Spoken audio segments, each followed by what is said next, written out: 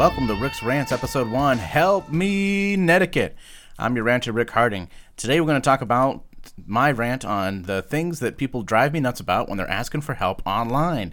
There's certain categories of people and there are certain sins that people commit, and I just happen to run across a few lately that have got me going, you know what, I need to start my rants episodes, and this would make a great first rant.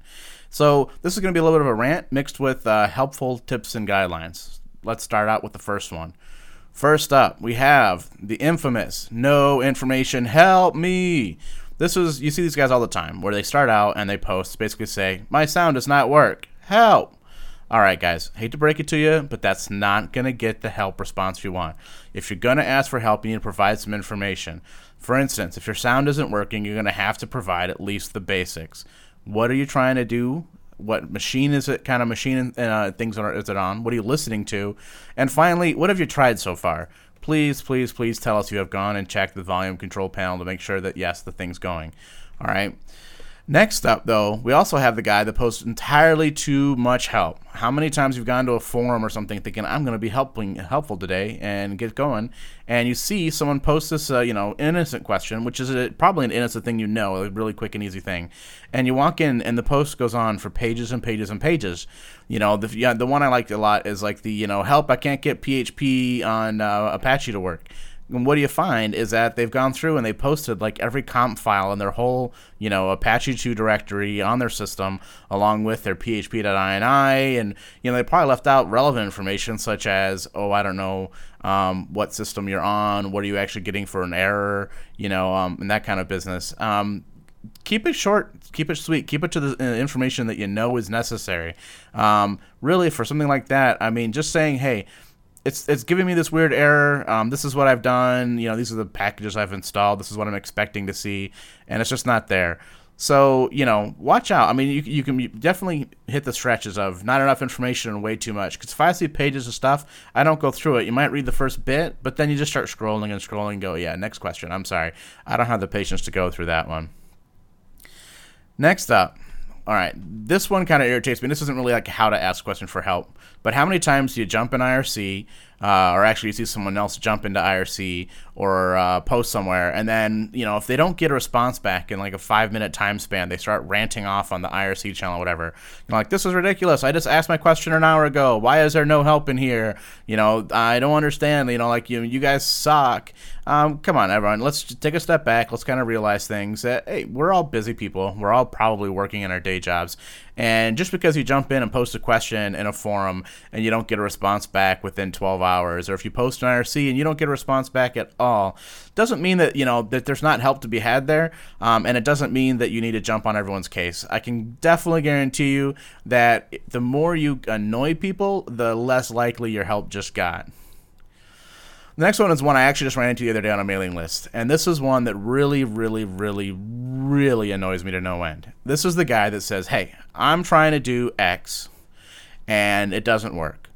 If I was on this other system or application or using this other programming language, all I would do is just one simple, easy thing. And it's so amazing that you guys don't have this.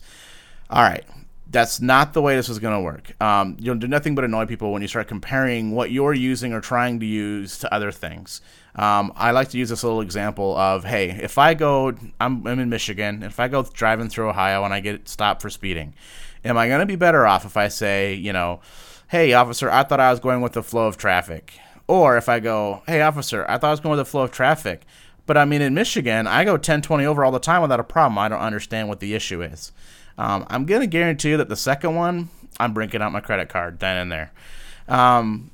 For asking for help, the big case with this is just that, just ask what your question is. Ask us, what is it that you're trying to do, what's not working, and let's just work from there. The comparisons to all you would do in some other tool or other program doesn't help anybody, and all it's going to do is get people saying, you know what, fine. If that's what you want, then go back to that, go back to Windows or go back to, I think the case I saw was actually something like a Ruby on Rails situation. In Rails, all I would do is this. Well, that's fine. Go back to Rails then. You obviously know how to do it. Doesn't help anyone. So let's see. That busts out the top 4 that I've got.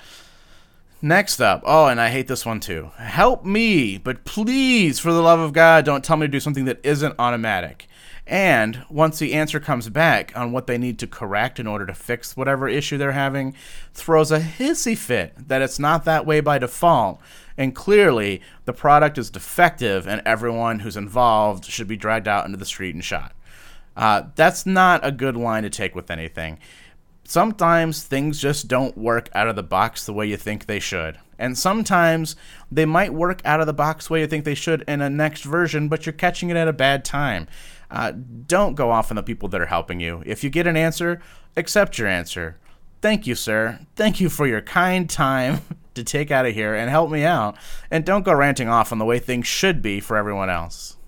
And really related to this one, and this one is also a personal pet peeve of mine, as we'll find out in future rants, is help me, but don't tell me to do anything that involves using the command line and editing a text file.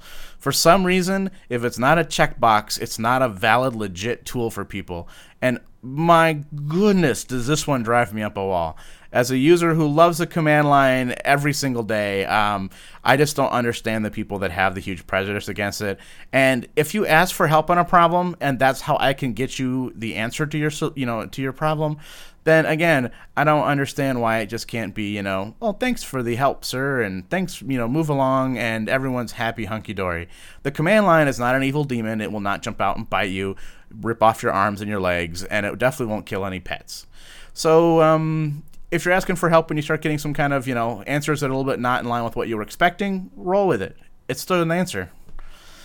And then this one's not too far here, and this is the one where this is a little bit I got to give people a little leeway on, all right? And it depends on what we're talking about. You have the help me, but I don't want to understand how it works at all. Just make it work. Help me, please. All right? And these are the guys where I get annoyed with. This one is in the programming world. A lot of times a developer, I see people that are like, hey, I want to do this intensely complex operation or this thing, or I'm trying to use this, interesting algorithm for something that is more complicated than I can really comprehend at the moment. And so you try to help them where they're wrong with, help them with their problem. But you also encourage, some doc reading and some background reading. Maybe you need to understand the algorithm that you're trying to use. Perhaps with the tool, you need to go look at some API docs or some, libraries or something for the thing. So I can understand that I just want it to work. But you know what? If you're into certain technical aspects of things, you also need to be able to to be expected to go out and to do things above and beyond what I expect my grandmother to do. Right? I mean, if you say I'm a PHP developer and I say great, you should definitely go check out the I'm looking for a way to ORM layer. Like, well, you know what? You should definitely go compare the docs for Doctrine ORM and I don't know what's something else. Let's say the Cake ORM solution, and see which one's best for you. That should be a acceptable answer, not a, well, I just want to know what's best, or I just want to know which one's easiest, or there is no one right answer, and you're going to be expected to do some extra legwork for these things. Don't be afraid. Go out there, learn something new, expand your mind a little bit, and do it. So there we go. What do we got there? 3, 6, 7. There's my 7 top pet peeves when it comes to Help Me Netiquette. Let me know what yours are and where you think people fall short. And not where they fall short, but, let us know what you expect people to do to help get past that. We want to give people helpful suggestions so we can all get better help requests. So until next time, I'm Rick Harding here with LocoCast.net on another one of Rick's Rants.